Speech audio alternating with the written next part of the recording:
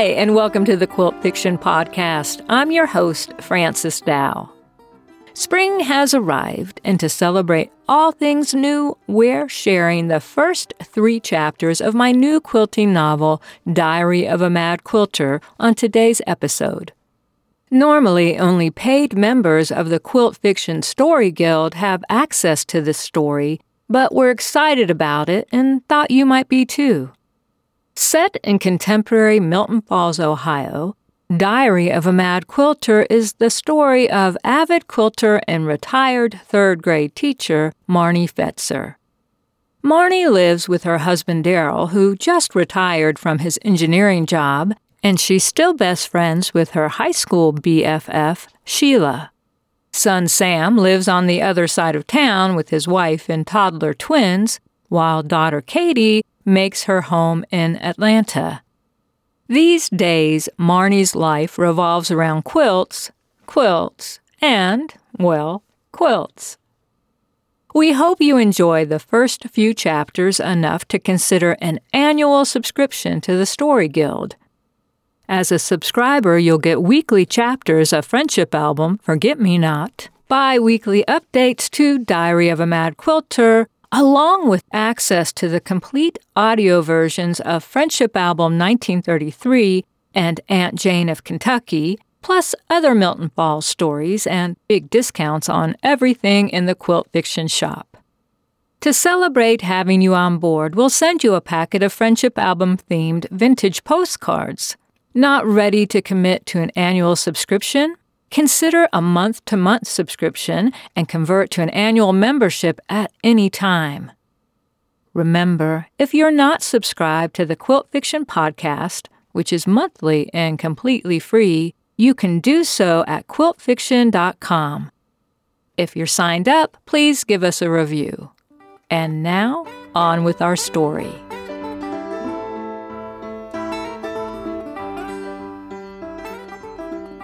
Diary of a Mad Quilter, Episode 1.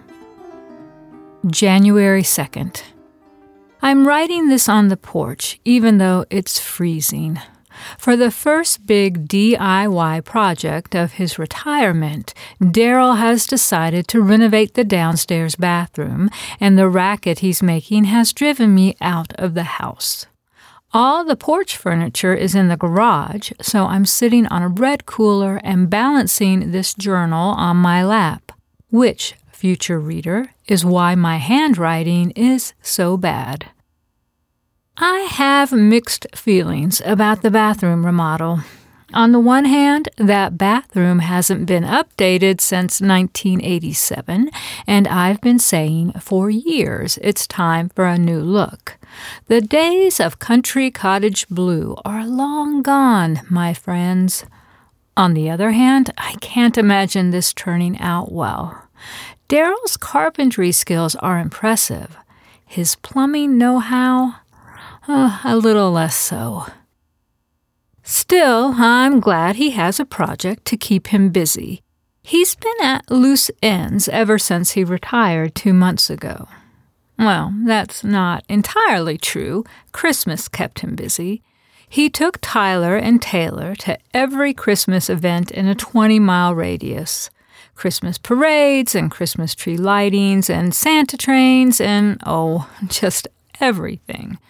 Jessica actually started hinting that Daryl could take care of the boys on the days that she works, but I put my foot down. I'm not against babysitting my grandchildren. Far from it. I am happy to take the boys for the day or even a weekend.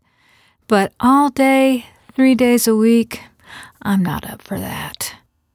Not everyone feels that way, I know. A lot of the girls in my guild love having their grandchildren stay with them for weeks at a time, even if it interferes with their quilting. I don't let anything interfere with my quilting. Guild last night was interesting, as always. Pat was out of town, so our VP, Lynn, ran the show. I love Lynn, but she doesn't know how to control a crowd, and the Ashland County Peacemakers can be a rowdy bunch given half a chance. It doesn't help that Marianne Knight and her gang get together for dinner and drinks at Applebee's before our monthly meetings. "Better keep her away from the rotary cutters," Sheila whispered to me when we saw Marianne last night. It was true. The woman definitely looked tipsy. Anyway, Sheila and I got there a few minutes late. We actually pulled into the parking lot 5 minutes early, but we sat in Sheila's car discussing Carrie's latest experience on OkCupid. Suffice to say, it wasn't good. But then Carrie's always had bad luck with men. As Sheila says, her older 2 girls were always lucky in love. The younger 2, not so much. I can't express how grateful I am for the fact that I'm not 20 and looking for romance on a dating app. I met Daryl at a Doobie Brothers concert in 1976 when you could still meet people by just going out with your friends. I remember everything like it happened yesterday. I innocently asked Sheila what a doobie was. I guess I was yelling a little so she could hear me over the music because everyone around us laughed. Everyone except for Daryl, who was standing behind me. He tapped my shoulder and said, "A doobie is a marijuana cigarette. A lot of people don't know that." Judging by the laughter, I'd say a lot of people did know that, but I appreciated that Daryl was trying to make me feel okay about being so dumb. Anyway, there's a lot to discuss when you start talking about Carrie's love life, so Sheila and I ended up being a few minutes late to the meeting. When we walked in the room, Lynn was standing at the podium looking like she was thinking about retiring her vice presidency and moving to New Zealand. Marianne Knight and her gang were rummaging through the door prize bags, which is strictly verboten.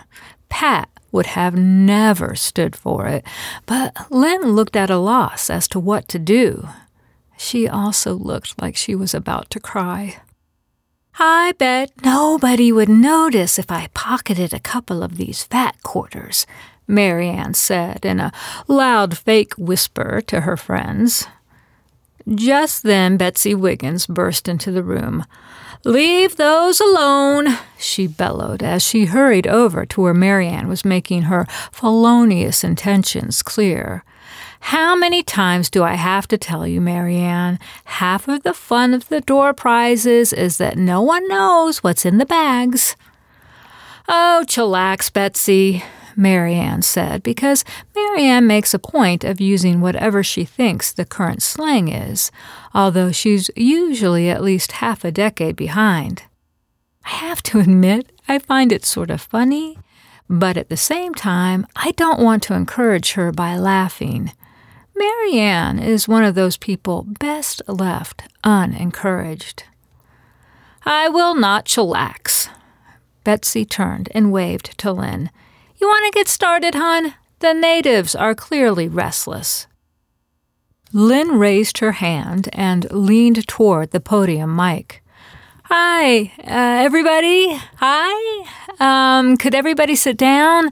Pat's visiting the new baby, so I guess that means I'm in charge." "Janie had her baby?" someone called, and when Lynn nodded, asked, "Boy or girl?" "Boy," Lynn said, sounding more confident now. "His name is Jackson, and he weighs 9 pounds, 7 ounces. "That's a big baby," somebody said approvingly. "Everybody's named Jackson nowadays," someone else said, less approvingly.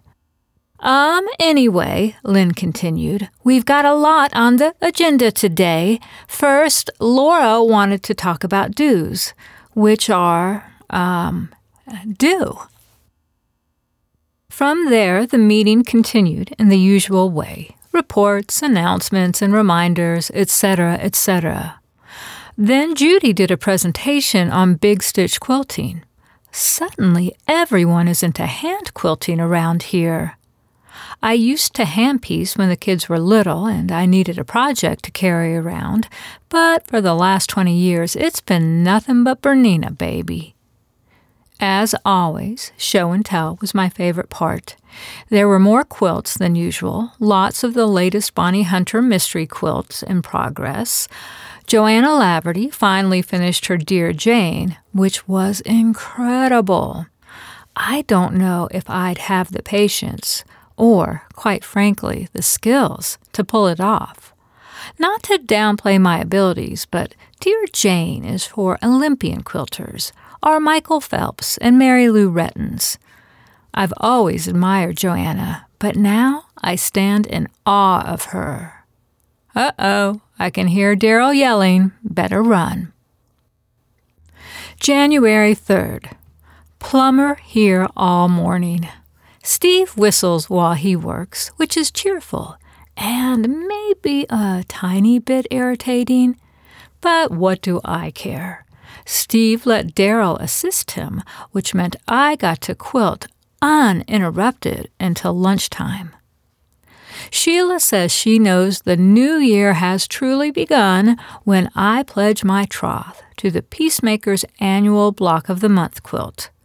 I honestly believe there's an actual chance I might finish all of the blocks this time. It could happen. I'm almost done with January, and the month has just begun. I'm on a roll. At lunch, Steve told us how he became a plumber. It turns out he has a degree in economics, but he hated working in an office all day. When he realized he could make as much or more as a plumber, he quit his finance job and started his own plumbing company. He's never looked back. I worked as a carpenter back in the day, Daryl told him. I loved it, but I needed better health benefits once Marnie and I got married. But now, well, I'm ready to pick up a hammer again. Hence the bathroom remodel, Steve said. Yeah, but it turns out I don't know a lot about plumbing, Daryl said. You know just enough to be dangerous, Steve assured him. So, what else are you going to do now that you're retired? Daryl shrugged. I don't know. I think I might need a hobby, one that's less expensive than remodeling the entire house. Maybe I'll get Marnie to show me how to make a quilt.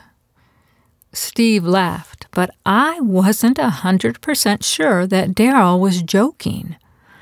I also wasn't 100% sure that a quilt-making habit was less expensive than remodeling a house. I tried to go back to sewing after lunch, but I decided I needed to write in my diary instead. Does Daryl really want to make quilts? Would I mind if he did? Would he get his own sewing machine? Would he want to work in my sewing room? Would I end up stabbing him with my scissors?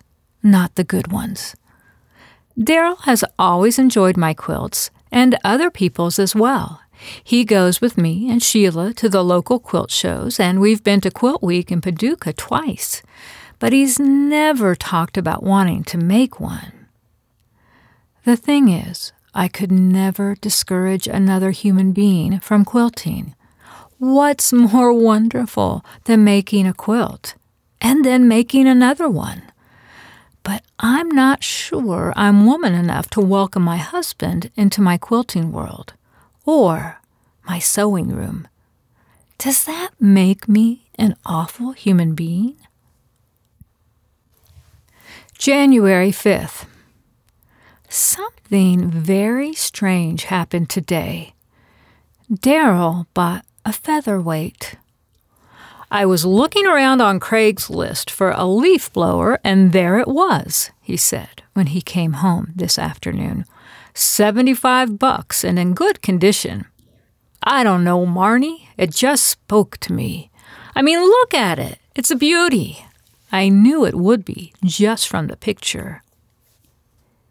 He'd just gotten back from Trader Joe's, where he met the seller in the parking lot for the exchange. Now the featherweight was sitting on the middle of the kitchen table. I had to admit that it really was beautiful. "It's a 1962 Singer," Darrell told me, circling the table so he could admire his purchase from all sides. "A classic. I didn't know they were still making these in 1962.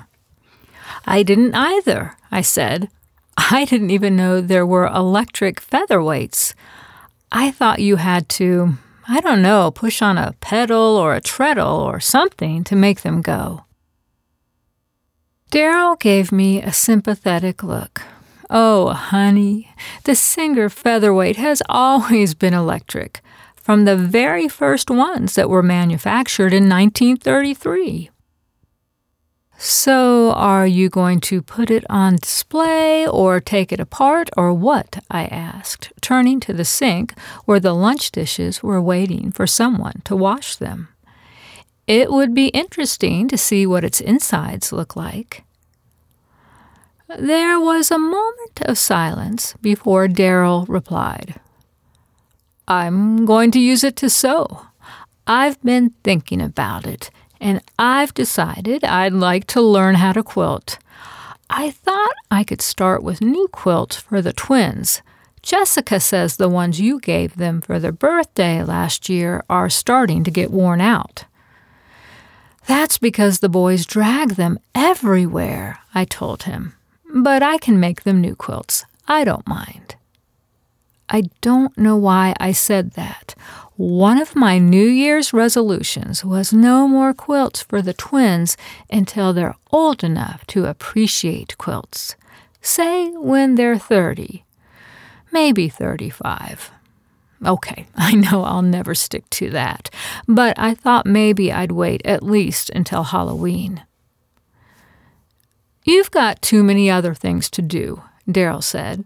"Don't forget it's almost time to start on your show quilt." Big sigh. My show quilt. The deadline to enter quilts into the Peacemaker's annual show is June 1st, and I don't have the vaguest idea of what I want to make. It has to be original, and I want it to be amazing. So far, inspiration has eluded me. Still, I need to get started, and making quilts for Taylor and Tyler would definitely get in the way of making any progress. I looked at the Singer. It was the first time I ever had anything resembling mixed feelings about a sewing machine. Where exactly did Darrell plan to put it? He wasn't planning on leaving it in the kitchen, was he? He wasn't planning on finding a place for it in my sewing room, was he? And if so, could this marriage be saved? "In case you're worried, I'm going to make a sewing space in the corner of the man cave," Darrell said. He began packing the machine back into its box. "I have no plans for taking over your sewing room." I laughed an unconvincing laugh. "Oh, you'd be more than welcome to work in my sewing room. Of course, I do listen to podcasts the whole time I'm in there. You know, like The Off-Kilter Quilt and Postmenopausal and Loving It." "You're making those up," Darrell said, laughing. "Not the first one, but okay. The second one is make-believe," I told him. Although I bet there are some great podcasts for those of us who have been through the change. Darrell held up a hand. "I've been through menopause once. I don't want to relive it." You witnessed my menopause," I corrected him. "That's very different than going through it." "I took notes, Marnie," Darrell said. "It was bad." He was right. It was bad. Everybody suffered. Darrell started for his study. "So, you want to go fabric shopping in the morning? I'm buying." "Free fabric," I said, filling up the sink with hot water. "Say no more. The Cozy Quilter opens at 10. And then I realized Daryl was about to learn how much fabric really costs. This could be bad. Really bad. January 6th. Katie called tonight. She's decided to attend QuiltCon for the first time. It makes me so happy that my daughter has caught the quilting bug. I have to admit that I'm still getting used to the fact that she's a modern quilter. There are a few modern quilters in the Peacemakers, and sometimes I think they find the rest of us boring, behind the times. Maybe I'm projecting. Maybe I think my quilts are boring and behind the times. Something to think about, I guess. But even if it's true, I don't see myself becoming a modern quilter anytime soon. I love traditional quilts. I love blocks. I love patterns. I need patterns. When it comes to math and measuring, I should not be left to my own devices. Don't get me wrong, I really do love Katie's modern quilts. She leans toward a bright and happy palette, and last summer she learned how to sew curved pieces. I'm careful not to say this to her, but I already see her trending toward more traditional quilts. When she moved into her new apartment in Atlanta, I sent her an antique orange peel quilt I'd found on eBay, with the caveat that the cats could not use it as their bed. Sheila laughed when I told her that. "Those cats own Katie," she said, which is the absolute truth. Anyway, when Katie opened the package, she called me right away. "You've gone modern," she squealed, "and you're repurposing old fabric. That is so cool, Mom." That's when I explained that the orange peel quilt was probably made in the 1920s or 30s, and there was nothing modern about it.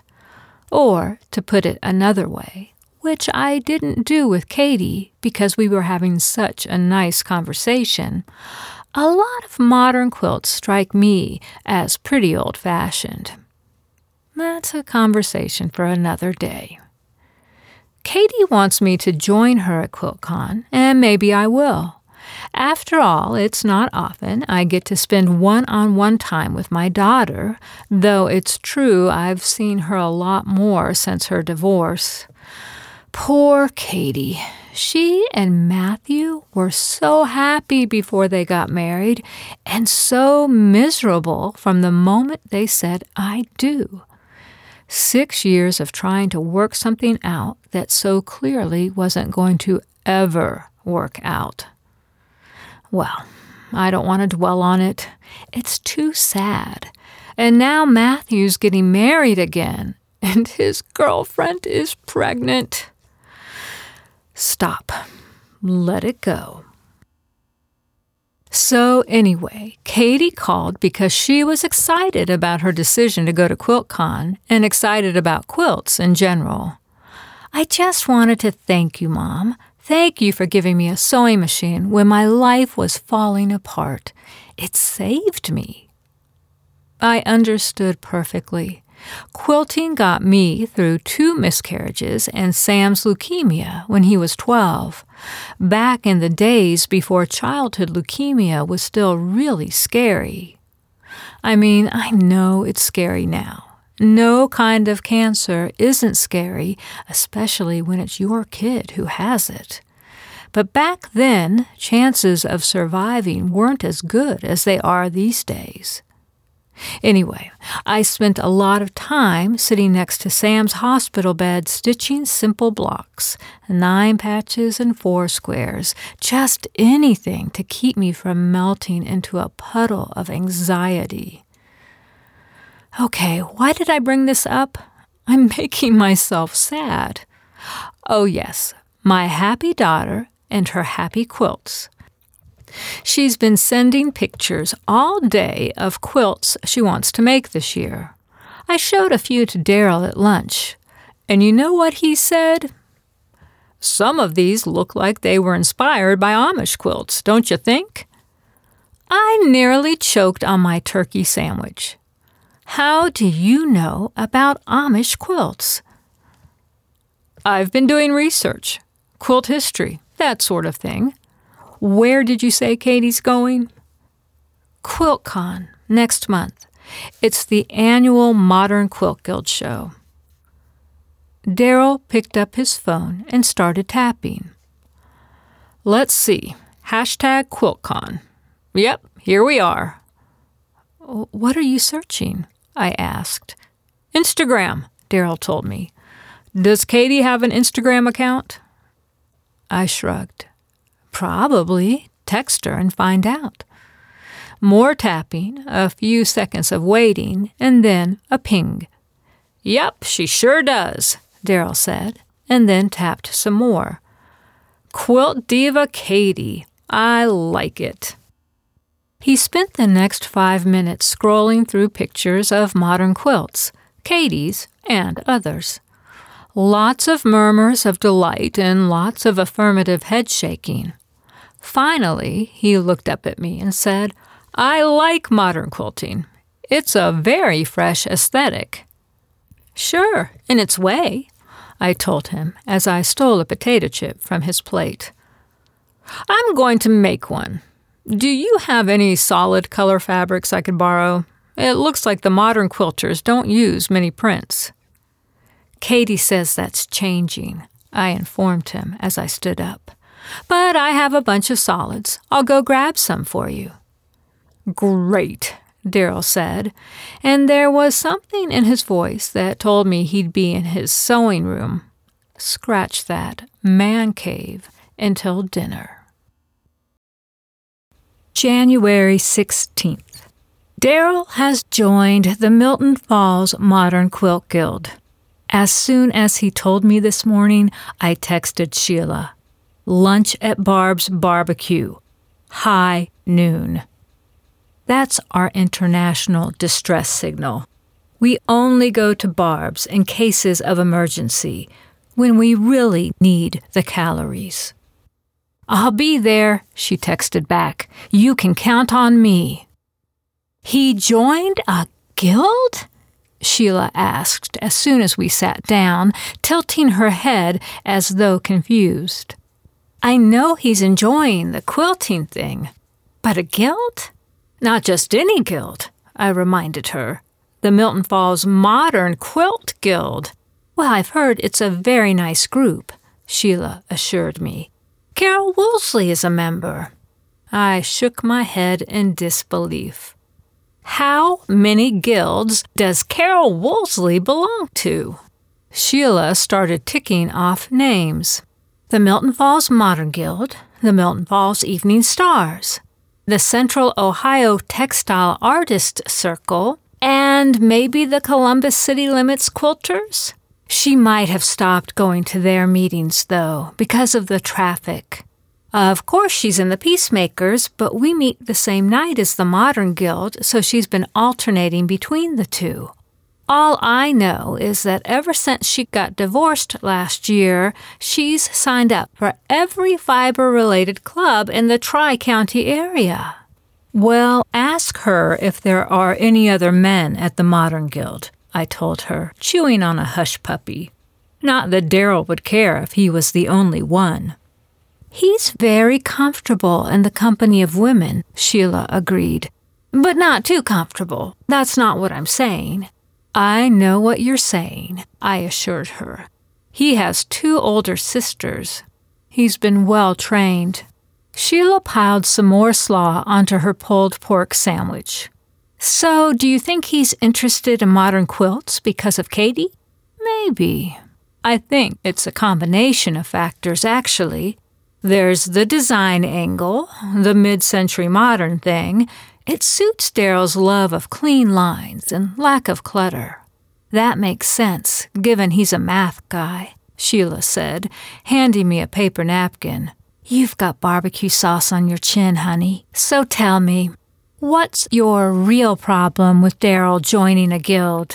I shrugged. I don't know if I have a problem, honestly.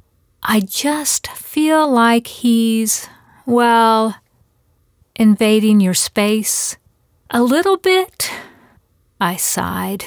You think I'd be happy that my husband is interested in what I'm interested in. And it's not like he's joining my guild. I mean, can you imagine? I'm a certain way at guild. Not like I'm a totally different person at guild, but I'm something.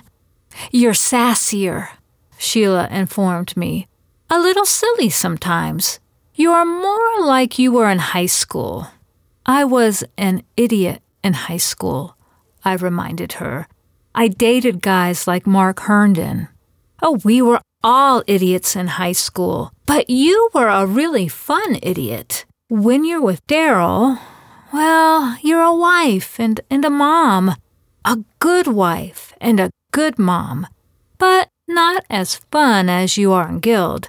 Less prone to playing pranks on people. I nodded. It's true. Guild brings out the prankster in me. Sheila reached over and grabbed a hush puppy from my plate. You and Daryl have one of the best marriages I know. You support each other. You take care of each other. But you've always had your own things. You've always given each other space. Now that he's retired, things are going to be less spacey. I think it's great he's taking up quilting, although you know this featherweight machine thing is going to become an obsession, right? It already is, I said. He's got an eye on a Singer featherweight 221 he found on eBay, made in 1933 and in mint condition. He's such a guy, Sheila said, shaking her head. Plus, he's researching quilt history, I told her. It's all we talk about at dinner these days. Such a guy, Sheila repeated. I felt better after lunch. It was like going to confession or therapy. I always thought Sheila would have made a great therapist. Instead, she managed a bridal shop and raised 4 daughters on her own after her husband left her for another woman. That happened nearly 20 years ago, and I still want to hunt Kevin down and beat him with a stick. Okay, Marnie, let's walk that back.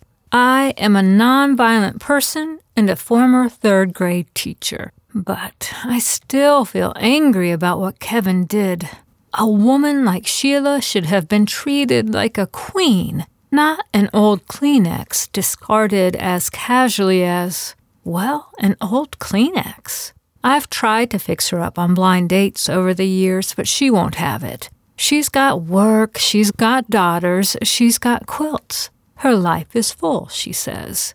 But it could be fuller, couldn't it? Doesn't it have a man-sized space in it? A space in the shape of a good man, a kind man, a man that looks a lot like Harrison Ford. Maybe I should make it one of my New Year's resolutions to find that man and deliver him to Sheila's doorstep. Yes, I'll add that to my list. Lose 20 pounds, exercise more, finish this year's Block of the Month quilt, and fix Sheila up with Prince Charming. Or Han Solo. Either will do. January 19th. Some big news today. Big news. I can't tell anyone. Not even Sheila. This is going to be tough. Okay, here goes.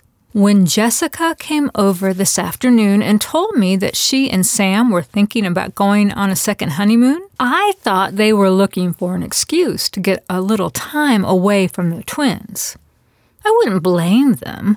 Not that Tyler and Taylor aren't wonderful boys. Really, they couldn't be more adorable, especially now that Taylor is over his biting phase. But they're 3, and 3 is hard, much harder than 2, in my opinion. Besides that, now that Jessica's back at work part-time, she's more stressed than ever. If you ask me, she should go back to work full-time. I know that's an unpopular opinion in some circles, but the fact is Jessica loves her job as a health educator. She loves going to retirement communities and sorority houses and middle schools to talk about wellness and mindfulness and how important it is to wash your hands to stop the spread of colds and flus and COVID. It makes her really happy, and a happy mom is the best kind of mom there is. Besides, I worked full-time and raised 2 kids, and they both turned out fine. Of course, it helped that I taught 3rd grade and the kids went to my school for the first 6 years of their education. After the last bell rang, they came to my classroom and drew or did their homework or helped with little jobs like stapling papers together until I was ready to go home. Boy, did Katie ever love stapling. Anyway, Jessica came over with the boys this afternoon after she picked them up from daycare. They'd both made pictures for Pop and wanted to give them to him in person. At first, I suspected that the real reason Jessica stopped by was that she needed someone to make her a snack before she went home and cooked dinner. Or she knew that if she hung out here for a while, Sam would get home first and he'd have to start dinner. Jessica and Sam subscribe to a meal box service, and whoever gets home first on the days they're both working is in charge of pulling the box out of the fridge, reading the enclosed directions, and putting the meal together. Daryl thinks a meal box subscription is a waste of money. How hard is it to boil spaghetti and heat up some sauce? But I think meal boxes are brilliant if you can afford them. Sure, spaghetti is easy, cheap, and it tastes good, but you can't eat it every night. Or you can, but as the Fetzer family learned over the years, you can also come to hate spaghetti with a passion verging on the operatic.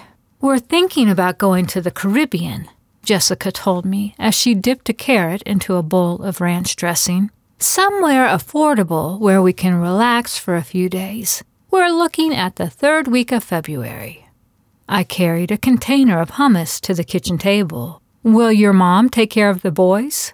Jessica crunched on her carrot a moment before replying, Well, I've brought it up with her. And I sat down across from Jessica. I was only asking to be polite. I already knew the answer. Jessica's mom, Abby, is not the kind of grandmother who takes the kids for a long weekend, or even a long afternoon. You know Mom, Jessica said with a sheepish shrug. She's got a lot going on. She and Billy are thinking about spending February and March in Florida. Billy's son has a house in St. Petersburg, but he travels all the time, so they'd mostly have the place to themselves. You could drop off the boys with them in Florida, I suggested. The twins would love the beach. Jessica sighed. Billy's not great with kids. I mean, he likes kids. She stopped herself. No, he doesn't. He doesn't hate kids. He just doesn't... Okay, he hates kids. That's too bad, I said. And no fun for your mom either. To be honest, Marnie, my mom is still having a hard time accepting the fact that she's a grandmother, Jessica told me, stabbing another carrot into the ranch dressing. I mean, she's only 54, which is young these days when it comes to having grandkids. A lot of her friends still have children in high school. 54 is young for grandkids these days, I agreed, keeping my tone neutral. Mom really does love the boys, Jessica insisted. But I think she'd rather be their fun aunt than their granny. In all honesty, I'm not Abby's biggest fan. Like a lot of former prom queens, Jessica's mom is having a hard time with growing older. She's still an attractive woman. I mean, what I wouldn't give for those cheekbones. And she can still turn heads when she walks into a room, especially if the room is dimly lit. But like a lot of women who were great beauties in their younger days, she never bothered to develop a winning personality to go with her winning looks. I think it's fair to say that she's the teeniest bit self-centered. I stood up to grab a seltzer from the fridge. We'll take the boys when you guys go on your trip. Daryl can teach them how to quilt, and then they can teach you. That would be so great, Jessica said, and then to my surprise, her eyes filled with tears. You and Daryl you're just so great. Which is when she started to cry. At first, I thought she was feeling sad about how she couldn't depend on her own parents to help out. Her dad lives in California, nice guy, but pretty distant. After a moment, I realized something else was going on. "Honey, what is it?" I asked, pulling a chair next to hers. "Is everything okay?" Jessica looked around the room as though she were making sure no one else was there. "I'm pregnant," she whispered, "and I'm already so tired. I don't know how I can handle another baby, Marnie." "How's Sam?" I asked, taking her hand and giving it a squeeze. I was trying to keep my own emotions at bay. "Another grandbaby!" Oh, I could hardly wait to call Sheila and give her the news. But now was not the time to jump up and down with joy. "He's over the moon, but he doesn't want to announce it until I'm through the first trimester. So a month from now. And that's why you're going to the Caribbean? A last hurrah before the pregnancy really takes over?" "Yeah." Jessica pulled out a tissue from her purse and blew her nose before continuing. "Sam thinks a relaxing vacation will help me gear up for what's next." "Definitely," I told her. "You'll come back feeling great." "How do you feel now?" "Okay. Not as sick as I felt with the twins, but still pretty tired." "Daryl and I will help you guys as much as we can," I said. "We'll take the boys when you need a break, and we can help pay for a full-time preschool." Just then, Taylor ran into the room. "I'm maximum starving, Grammy. Feed me." "Can you say please, please?" Jessica prompted. "Please, please feed me, Grammy," Taylor revised. Pop says you have animal crackers, and I can have as many as I want." I looked at Jessica. She's pretty serious about limiting the boys' sugar intake, especially late in the afternoon. "Maybe some veggies instead, Tay-Tay," Jessica said. And then she rolled her eyes and laughed. "Oh, who cares? Animal crackers for everyone." I leaned over and kissed Jessica on the top of her head before going to get the animal crackers out of the pantry. I'll admit that there are things my daughter-in-law does that drive me a little bit nuts. She takes the boys to their pediatrician at the drop of a hat, and she's way too worried about gluten. She overdoes it on Christmas and is a wreck by Christmas morning, which means we're all wrecks by Christmas morning. She already has the twins signed up for violin lessons this summer. Who needs violin lessons when they're 4? And she's thinking about putting them in a preschool where the teachers only speak French. I could go on. But whenever I start getting irritated, I remember that Jessica's doing everything she can to be a great mom, to be a better mom than the one she had. And anyone can see from these happy, healthy boys that she's doing an amazing job. Plus, she gives me gift cards to the Cozy Quilter for Christmas. So what's not to love? January 20th. Sheila and I met for coffee this morning at the Linways Diner. She could tell right away that I was keeping something from her. "Spill," she said as soon as she slipped out of her coat. When I started to protest I didn't have any news, she rolled her eyes. "Oh, please, Marnie, it's all over your face." "What's all over my face?" I asked, neglecting to make eye contact. I picked up the menu instead. "Syrup, probably. Daryl made pecan waffles for breakfast again. I think I've gained 5 pounds since he retired. Boy, the French toast here is so good. Is it too early for brunch?" Sheila tapped her fork against the salt shaker. "You're stalling, Marnie. I've known you since you were 14, and I know when you're keeping something from me." I looked across the table at my oldest friend. 50 years next September, and I don't think I've ever been able to keep a secret from her. There was no reason to try now.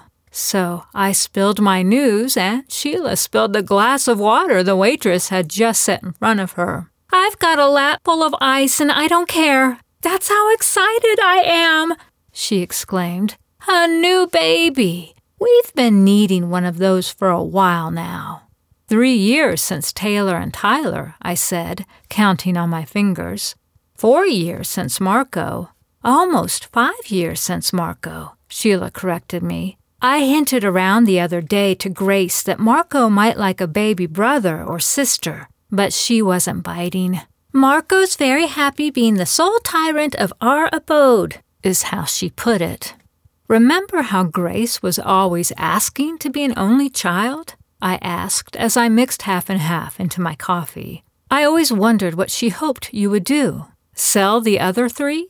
Sheila snorted. "That's exactly what she hoped I would do. And don't think I didn't consider it. Sometimes I wonder how I made it through those years when the girls were little. I couldn't wait for them to become teenagers so they'd stop talking to me." "It was a little chaotic," I agreed. "Chaotic?" Sheila shook her head. "It was a war zone. Anyway, I think Marco is it for Grace and Rob. How about Suzy?" Suzy, Suzanne, is Sheila's oldest daughter. She's got 2 kids with her partner, Sarah, and has been dangling the possibility of a third in front of Sheila for a couple of years now.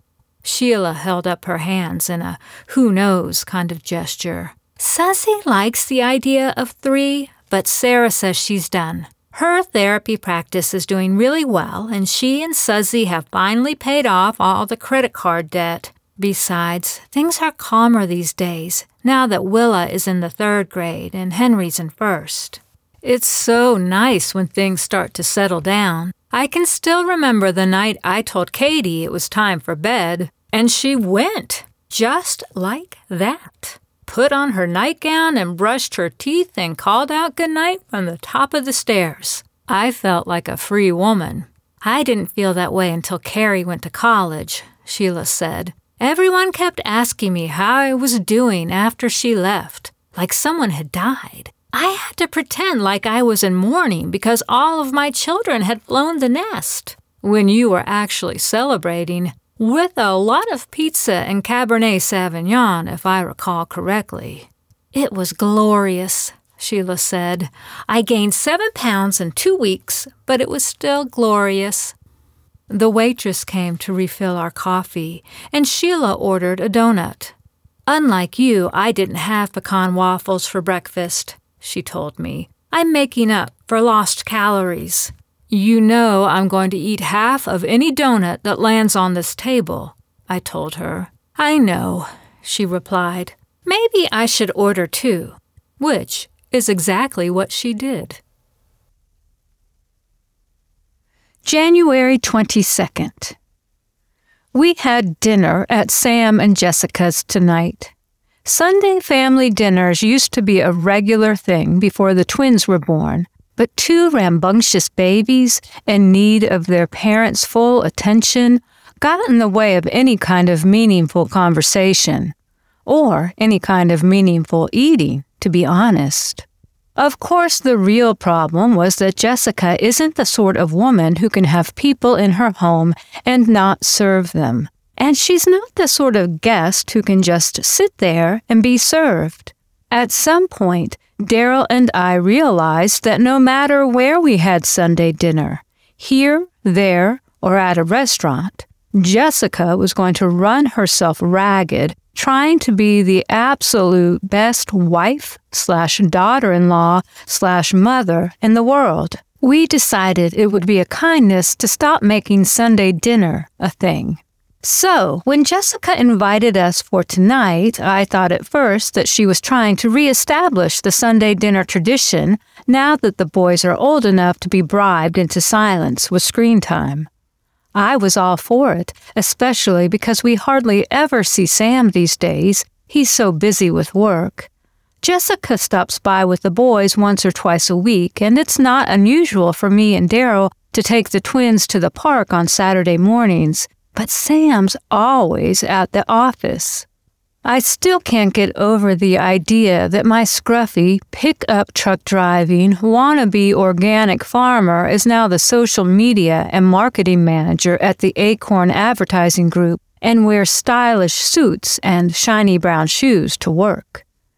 There was an article about Acorn in the business pages of the local paper last year, and I didn't recognize Sam in the staff photo. "He's the tall one with the sleek beard in the back row," Daryl said, pointing my son out to me. "Turns out our boy cleans up pretty good." I called Jessica this morning to see if I could bring anything, but she was insistent that she would do it all. "You've been so great to us, Marnie. I want to show you how much I appreciate you and Daryl. And guess what? I'm making everything from scratch." "Are you sure that's a good idea?" I asked. I wasn't trying to be unkind. It's just that Jessica hasn't successfully cooked an entire meal since 2016. "I've been practicing," Jessica insisted. "It's going to be wonderful. Just you wait and see." When I got off the phone with Jessica, I immediately called Sheila. She's got an ulterior motive for inviting us over. I could hear it in her voice. Plus, she's cooking. "Are you sure?" Sheila asked. "Some people say cooking when they mean picking up from Whole Foods. Jessica could be one of those people." "Jessica has never shied away from revealing her sources," I replied. "She's tried cooking and realized she's better at ordering in. No shame in that. Play to your strengths, I say. So, why is she cooking tonight? There must be a reason." "I don't know, but I'd make something to have in the fridge when you get home," Sheila suggested. "A frittata you could heat up in the microwave, or a Cobb salad." It was an excellent suggestion. After lunch, I made chicken salad and stuck a Post-it note on it that read, "Keep out," so that Daryl wouldn't eat it for his mid-afternoon snack. How many things have I made over the years? Snacks for book club, a pie for the next day's bake sale, only to find them half-eaten or totally polished off when I needed them. It's heartbreaking. It really is. I realized on the drive over that it's been a while since we'd gone to Sam and Jessica's. Here's another thing about having a perfectionist daughter-in-law. She won't invite you over if her house isn't sparkling and put to rights. I tried a drive-by drop-in once, and I'm pretty sure Jessica has yet to recover from it. Anyway, their house is in what's referred to as New Milton Falls, although officially there's only one undivided Milton Falls. Our part of Milton Falls is the older part of town, which was out of fashion until about 10 years ago, when someone opened a restaurant in an abandoned department store on West Main Street.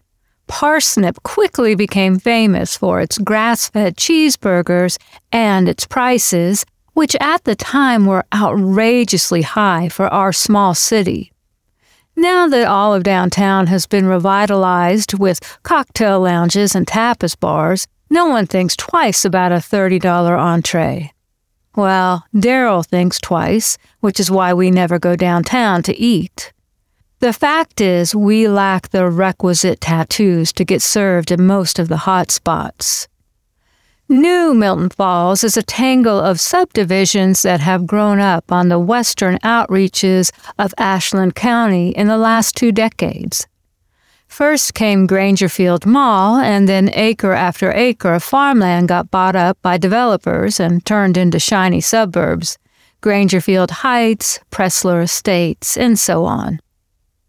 Sam and Jessica live in Pewter Ridge, a name just made to be Bowdlerized by 5th graders. Theirs is one of those houses that looks great in its every detail.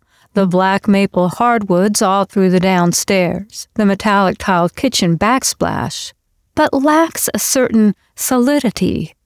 Daryl calls it popsicle stick construction. Something smelled good when Sam opened the door and welcomed us inside. "Is Jessica making pot roast?" I asked. "Whatever it is, I can't wait to try it." "It's oxtail soup," Sam informed us, "from a new recipe. A new and overly complicated recipe. To be honest, it would have been faster to kill an ox and roast it over a fire pit." "Are there actual tails in it?" Daryl asked as he handed Sam his coat. "From actual oxen?" "There are tails, but they're from cows. The boys aren't as traumatized by this idea as you'd think they'd be." As if on cue, the twins came running into the front hall, yelling, "Grammy! Pop, pop!" They proceeded to tell us all of the latest preschool gossip and then ran off to watch DVDs of their favorite TV show, one that features a kind cat and several felonious mice. It never fails to crack them up. I'm happy to report that the soup was delicious, and even better, Jessica seemed relatively sane when she sat down at the table. "I was going to make rolls, but Sam talked me out of it," she told us. "I hope you don't mind that the bread is from Crumb." "I love Crumb," I assured her. "They make wonderful scones there." "Marnie makes me go buy a dozen whenever she and Sheila have one of their Downton Abbey marathons," Daryl added. After we finished our soup and bread, Jessica served us lemon meringue pie for dessert. "Confession, this is also from Crumb. I know I promised you a home-cooked dinner, but sometimes you have to outsource." This was a level of emotional maturity that I never expected from Jessica on the domestic front. Maybe that's why my defenses were down when the real reason for dinner was revealed. "So, we think we found a great deal on a Caribbean trip," Jessica announced as she brought out a pot of freshly brewed decaf. "We'd leave on the 17th. How is that for you?" I looked at Daryl and shrugged. "I'm pretty sure that works for me. How about you?" "I don't see why not," Daryl said cheerfully. "I'm looking forward to spending a couple of days with the boys. They can help me get my garden plot ready and start my veggie seeds indoors." "That would be great," Jessica said, but there was something in her voice, something that sounded more like, "That would be great, but..." "Dad, we were hoping you guys could take care of the boys here," Sam said, cutting to the chase. "It's our first time away, and we think they'd do better in a familiar environment." "And we're going to be gone for a week, and they'll be out of school the whole time." I stared at Jessica. "I'm sorry. I didn't catch what you just said." Sam translated. "We've decided to go for a week instead of a long weekend. As it happens, the only week we can both get off work is the week of teacher conferences." I know. Teacher conferences for preschool is crazy, but it is what it is.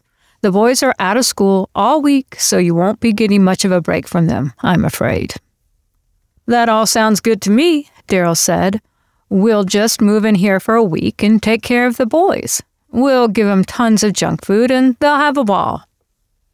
"You know we've got them on a gluten-free diet now, right?" Jessica asked.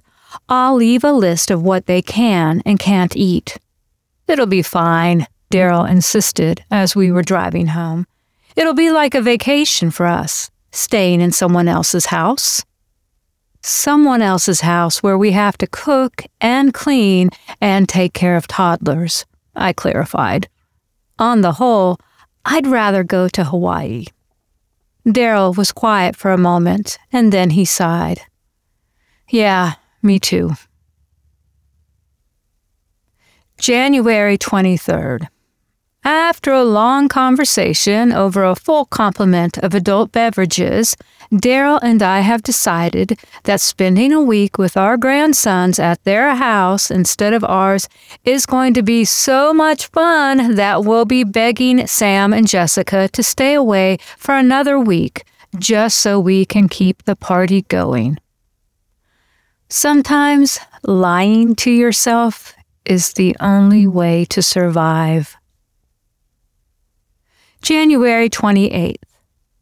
Sheila is irritated with me for not being more excited about spending a week taking care of my grandchildren. I would love that opportunity, she told me as we were driving to the Cozy Quilter. I have been begging for that opportunity since the minute Willa was born 8 years ago.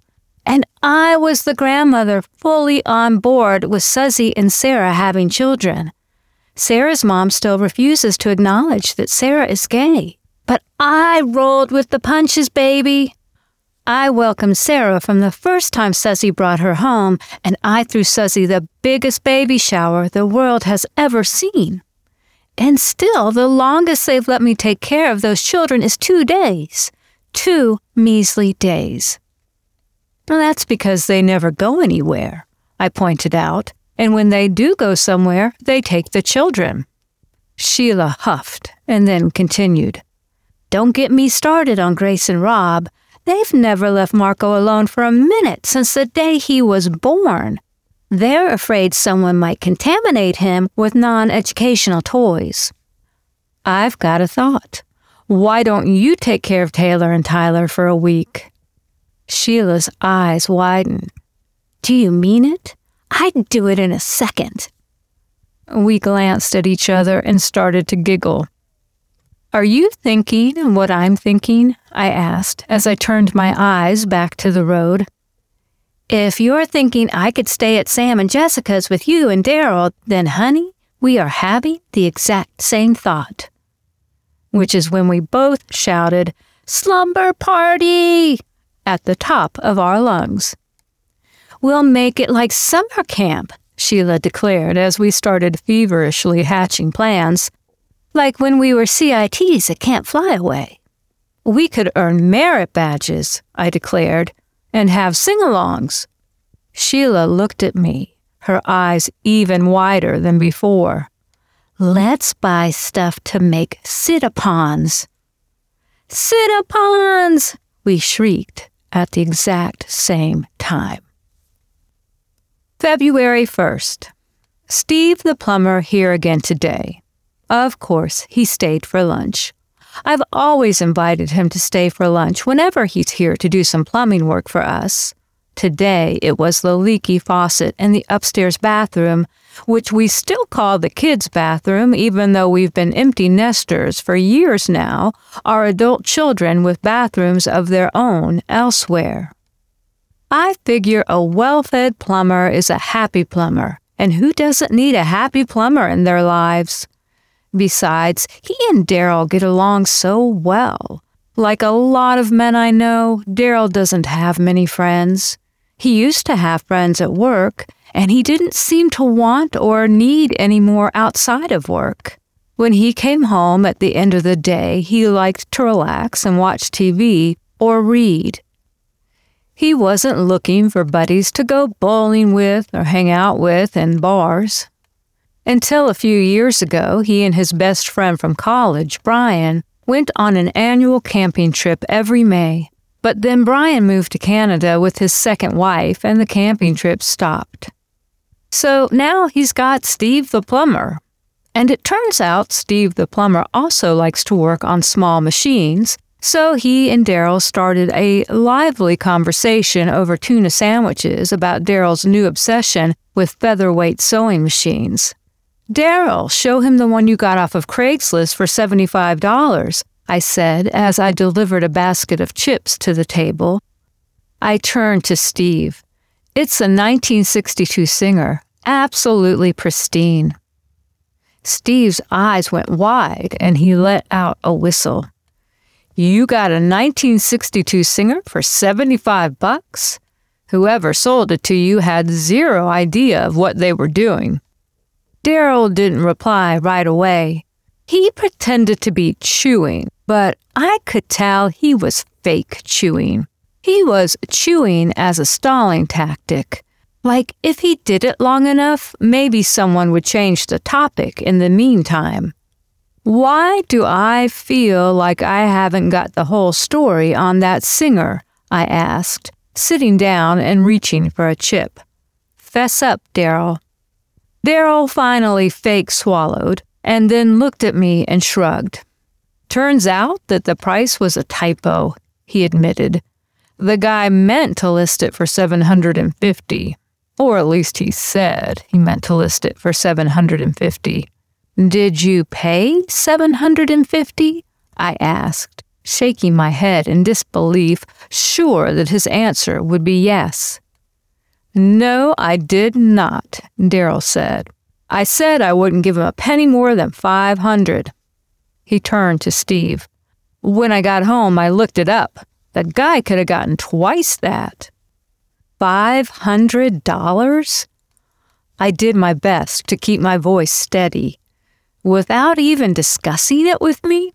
Without telling me the truth when you got home? Daryl smiled his most charming smile at me. It was one of those ask for permission or ask for forgiveness situations. Only I guess I didn't do either. I was just so excited, Marnie. You know how that is, right? Getting really excited and making a rash purchase. Okay, maybe I did.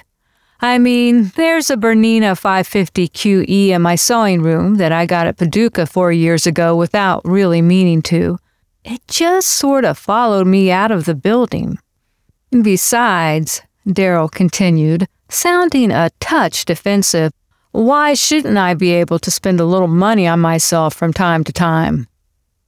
Even $500 is a steal if the machine is in good condition, Steve told me, like he was pleading Daryl's case. Daryl could turn around and sell it for twice as much. I nodded, deciding to let it go, at least in the moment. Let she who is without sin throw the first stone and all that. Still, I didn't love that Daryl didn't tell me what had happened. We aren't the kind of couple who keep secrets from each other. Not that I've shown Daryl every receipt I've ever brought home from the Cozy Quilter. I assume a don't ask, don't tell policy on all purchases under $100. Okay, under $250. They all show up on the credit card bill anyway. And okay, I'm the one who pays the credit card bill, but Daryl's free to look it over whenever he wants. I don't know, there's something about the situation that makes me slightly uneasy. Although I suppose if the worst thing Daryl ever does is spend $425 more on a sewing machine than he led me to believe, it's not the worst thing in the world. But it's not the best thing in the world either. On a brighter note, it occurred to me that Steve the plumber is cute. Really cute. Maybe not Harrison Ford cute, but close enough. I'm not sure how old he is. Mid-40s, maybe? So, younger than Sheila, sure. But I don't think age matters so much these days. He doesn't wear a wedding ring, but maybe that's common for plumbers. They see enough wedding rings go down the drain, they might leave theirs at home just to be on the safe side. But if he's not married, well, he's intelligent and good company. And cute. And if I may be so bold to note, he smells good. That's not nothing. One thing I know for sure, the man makes good money. Not that Sheila cares about that sort of thing, but it would be nice if she could find a man who would take her to dinner and not insist that they split the bill, which is what happened the last time she went on a date, way back in 2017. Steve the plumber. That's really not a bad idea. February 6th. Guild last night. Teddy Pruitt gave a lecture on string quilts. and it was one of the best programs we've had in ages. My favorite programs are ones where the presenters are funny, tell lots of stories, and actually teach me something I don't already know. Teddy ticked all 3 boxes. Sheila made fun of me for taking notes, but quilt history is interesting. They should teach it at school. Katie keeps saying she's going to get me a bumper sticker that says, "Quilt history is women's history." I wish she would. I would stick it on my bumper with pride. Anyway, one of the most interesting things Teddy said was that if you make string blocks, the blocks will never be pretty. But they'll become pretty when you put them together into a quilt top. She called it kaleidoscope magic, transferring the bland into the beautiful. I really love that idea.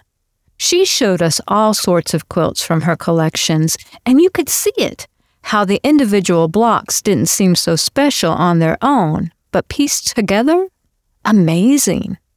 Did I mention that I wasn't the only one who had guild tonight? Daryl and I went to different meetings, but we both had guild. It feels strange to write that. I'd just gotten home from the Peacemakers meeting when a text from Daryl popped up on my phone. "I'm at Mrs. Miniver's cocktail lounge on Walnut Street talking about quilts with some new friends. Uber over if you want to join us." It was 9:30, precariously close to my bedtime, so I texted back my regrets. Still, I thought I might wait up for him. To be honest, I was dying to hear how things had gone at his meeting. Who was there? What did they talk about? Did people make Daryl feel welcome? Clearly, they must have if he was bar hopping downtown on a Monday night. I ended up falling asleep on the couch, an ancient issue of Quilter's newsletter resting softly on my face. How I miss Quilter's newsletter. The click of Daryl's key in the lock woke me, and I was struggling to push myself up from the couch cushions when he walked into the living room, a bulging plastic bag in each hand. "You're up late," he said, setting the bags on the floor and shrugging off his jacket. "How were the Peacemakers tonight?" I stretched my arms over my head and let out a big yawn before answering. Same as always, Pat was back at the helm, and she managed to keep the rowdy contingent under control. How were the modern quilters? Amazing. Daryl flopped into the easy chair across from the couch. A very nice woman named Gretchen did a presentation on a Japanese stitching technique called boro. It was fascinating. And the show and tell, Marnie, well, I have to tell you, I saw some beautiful quilts tonight.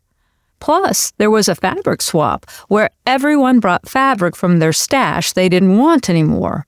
I wasn't going to participate since I didn't bring anything, but everyone insisted I take some. In fact, they were pushing fabric at me. There must be at least 5 yards in those bags. Sounds like a nice group, I said. I'm glad everyone was so welcoming. They really were. Oh, I forgot to tell you. Megan Hannigan was there. Megan from work? Daryl nodded. One and the same.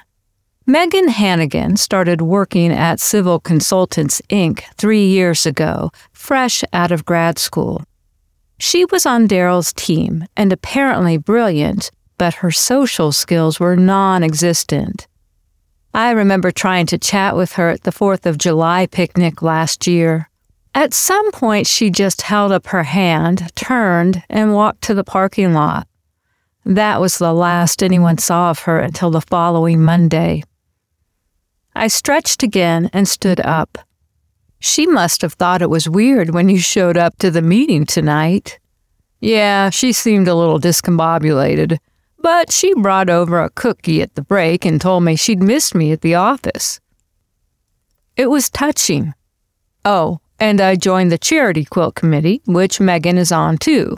We're meeting Thursday night at Bean Traders. I think you know one of the other committee members. Carol something. Wilson? Carol Wolseley? I suggested. That's it. Very nice woman. She says to tell you hi, Darryl said. He stood and crossed the room. Give me a kiss. I'm going to go work on my quilt. I can't believe how fun it is to make wonky stars.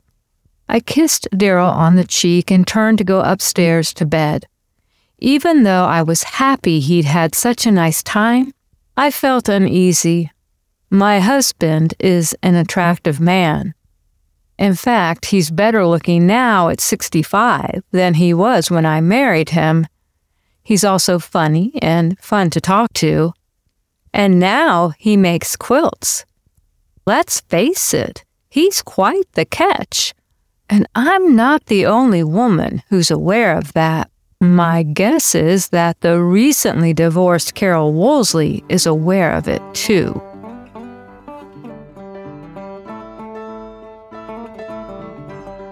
Hey, this is Frances. I hope you enjoyed that excerpt from Diary of a Mad Quilter. A little background on the title. Some of you, like me, are in what we might call advanced middle age, and you might remember the film Diary of a Mad Housewife, which was based on the novel by the same name. Here's a little description. When Bettina Balzer begins to suspect that she is going mad, she starts a secret diary as a form of therapy and escape. Through her observations of herself and those around her, Bettina seeks meaning in her exceedingly dreary life. Her voice touches a timeless nerve, resonating on many levels, from the ever-evolving feminist consciousness to the gnawing existential search that is universal. That description is from Amazon, by the way. Mostly what Diary of a Mad Quilter has in common with Diary of a Mad Housewife is their titles, or at least part of their titles. Diary of a Mad Quilter's Marnie Fetzer is actually a pretty happy camper. Problems emerge in her life, but for the most part they're the daily sort of problems that anyone might have. A busted pipe that requires a plumber's visit, an awkward social situation, a few extra pounds on her hips. The novel, which is a work in progress, is mostly comic, which means there aren't a lot of dark night of the soul moments. Writing a novel in diary form is incredibly fun, in part because the story focuses on daily life rather than big drama, which is to say that while there's a plot, it's a loose plot. Problems emerge and are more or less solved within the matter of a few diary entries. In Diary of a Mad Quilter, there are pressing issues. Will Marnie make a quilt that she's happy with in time for her guild's big show? Will she learn to accept that her husband, Darryl, has become a quilter and is quickly becoming a quilting rock star? Again, these aren't life-shaking concerns, but they do pull the story along. What I'm really interested in here is exploring relationships. Marnie's relationship with her husband and her relationship with her longtime best friend, Sheila. Also with her daughter, Kate, who is a modern quilter. Marnie is a longtime traditional quilter, and she's still working out her opinion on modern quilts. Novels do need to have problems in order to move the story along, and it's good to have one big problem that the story's main character, the protagonist, has to overcome. Usually when I write a novel, I know what the big problem is from the very beginning. I start out with what I call the big what if. What if I don't have enough money to pay the rent? What if I signed up to take my daughter's scout troop on a weekend camping trip, and the other 2 parent volunteers got struck with food poisoning the first night in the woods, and I had to oversee the kids all by myself, all 30 of them? This is a strategy, by the way, that I teach in creative writing workshops with kids, and they come up with all kinds of stuff, like, what if I woke up and I was invisible? What if I woke up and I was living on the moon? what you do with those what-if questions, you flip them, turn them into statements. One day I woke up and I was invisible, and you have what you need to start a story, a character, and a situation. By the way, I have a book. It's called How to Build a Story, or The Big What If. I wrote it for kids, but anyone who's interested in writing stories can read it. Just thought I'd mention that. With Diary of a Mad Quilter, I'm actually not sure what the big what if is yet, but I think it has to do with Marnie's quilting life. That makes sense. It's a novel about quilting. Yeah, I think maybe she's been in a rut for a while as a quilter. She hasn't pushed herself to try new things or learn new skills for maybe years. Obviously, this isn't a crisis of huge proportions. But when your creative life is a big part of your identity, feeling stuck can feel like a big problem. So, what if a lifelong quilter suddenly lost her quilting mojo? What can she do to get it back? And what happens if she doesn't? I personally don't keep a quilting diary. I keep a journal. I actually keep a day book. I document my life pretty thoroughly in writing. I do know some quilters who do a great job of documenting their quilt life, what quilts they're working on, the progress they're making. They cut out pieces of fabric from from their stash, from the pile of fabrics that they're making their quilt out of, and they put those in a notebook. I've tried that once or twice. I love that idea so much, but it's just one step beyond of what I'm going to keep up with, to be quite frank. I can keep up with my day book in which I write down what we had for dinner. My journal that I keep, I do it sporadically. I'm just happy that I'm able to make time to make quilts. I think the quilt diary, or the kind where you document your process, is not something I'm ever going to do. Now, recently I went on a search for quilt fiction in diary form, but I haven't had much luck finding it. I thought I might be onto something when I happened upon Sarah's Quilt by Nancy Turner, but while it's a really enjoyable novel, I'm still in the process of reading it. I really got into it. I haven't gotten to the part yet where anyone's making a quilt, and I'm almost done. I'm like 2/3 of the way done. Great book. If you're into historical fiction, I'd recommend it. But if you're looking for quilt fiction, you may need to look elsewhere, at least if you're looking for quilt fiction in diary form or any kind of quilt fiction. All right, there are some nonfiction books about quilts that incorporate women's diaries, such as Remembering Adelia, Quilts Inspired by Her Diary by Kathleen Tracy. Now, I haven't read this. If you have, I'd love to know what you thought. The story is that the Adelia of the title is a young woman named Adelia Harris who really lived. She lived in northern Illinois at the beginning of the Civil War, and this book does contain some of her diary entries as well as quilting projects and quilt history. Another book that I'd love to check out, and I'd love to hear from you if you have, in fact, checked it out or bought it, is called The Civil War Diary Quilt. 121 stories, and the quilt blocks they inspired by Rosemary Youngs. This book apparently contains excerpts from diaries of various women written during the Civil War, and sounds interesting. It was published, I think, in the early 2000s.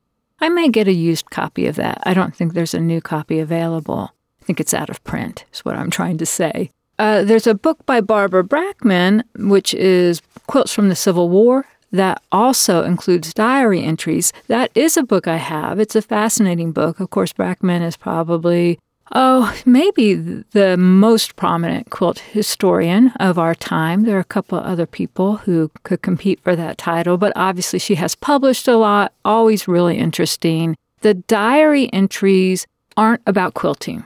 They're about life during the Civil War. Still very interesting stuff. I've yet to find a published book that is actually a quilt diary, and I'd love to. And if you know of one, let me know. When I was looking around for quilting diaries, I came across an article from the 1999 I said that weird, 1999 issue of Uncoverings, which is the Journal of the American Quilt Study Group. And this article is about quilts and diaries. And I'll link to this in the show notes. The author of the article, Gail Davis, writes that for the 19th century woman, both writing in their diaries and making quilts often functioned as coping mechanisms. And I thought that that was super interesting. I think that quilting and journaling function that way for us today, for a lot of us. The Quilt Alliance, a group that I am very much involved with, has a great oral history project that is turning 30 years old this year. It's called QSOS, Quilters Save Our Stories. And the Quilt Alliance provides a list of questions that interviewers, it's a grassroots project, so anyone can do these interviews. Anyway, the interviewers have a list of questions that they can ask the person they're interviewing. And one of the questions that gets asked is, has quilting ever gotten you through a hard time? And the replies to this are so amazing. The story that always sticks with me is from an interview that I think it may have been as recent as 2010. It may have been a little bit earlier. But the woman who was being interviewed was an older woman, maybe in her 70s. And she was from the Midwest, and she talked about how she went through this period of depression for 7 years. And quilting is what got her out of it. And I thought that was amazing in so many ways. First of all, that, I think that younger people these days are very open about mental health issues in a way that I think is absolutely great. Older generations, not so much. And this woman was a Midwesterner, so let me stereotype about Midwesterners, most of which I know from Prairie Home Companion, perhaps are not known to be as open with those kind of feelings. Again, I feel like I'm referring to generations from back in the day, so that this woman, who clearly was born in the 1920s or 30s, was so open about her depression and also about how powerful quilting was in her life and how it kind of saved her. Anyway, so I see quilting for so many people as a way of a coping mechanism, a way to process feelings, a way to, if not process feelings, then channel them. I think a lot of us channel our emotions into our quilts. So anyway, I thought that was fascinating. The author, again, this is Gail Davis, writes about how both journals and quilts allowed women in the 19th century to be really creative in a way that they might not have been able to be in their, external lives, their public lives. I'm going to read a little bit. She writes, quilting and journal writing could perform a second type of mediation in women's lives, that between the role expectation that they be stoic, self-sacrificing, and hard-working, and their desire for some measure of personal indulgence. Women could use the diaries and quilts creatively, designing them as they pleased, at least within the limits of their resources. Quilt making supplied a rare opportunity for aesthetic visual expression and a chance to beautify what was frequently the sparse life of early settlements. I thought that was really cool, and I think we see this in 19th century quilts all the time. This is something I've been talking a lot about lately. My friends are probably really tired of me talking about this, but how 19th century quilts can be really funky, right? And so I have all these quilt history books. I love quilt history. And you look at these quilts and the kind of precision piecing and obedience to rules that is very much a part of later 20th century quilting and 21st century quilting, that was not as big of a deal in the 19th century. And Gwen Marston, who wrote Liberated Quilt Making, she spent a lot of time studying 19th century quilts, and that's actually what got her thinking about liberated quilt making, when she realized that a lot of these 19th century quilters played. if you look through these quilt history books or go online and look at, again, 19th century quilts, you'll see that. You'll see all kinds of interesting design decisions, a lot of which feel kind of improvised. Some of them are improvised because clearly the quilter ran out of fabric. But some of them, you can see that the quilter thought, you know what, I think it would be really cool to try this here. My theory is, and probably there are people, certainly there are people out there who know a lot more about this than I do, but in the 1920s and 30s, quilt patterns became more available. They had been in magazines for a long time, but now quilters could get patterns and quilt kits through mail order services. Newspapers were publishing block patterns, and magazines were publishing block patterns and sometimes quilt patterns.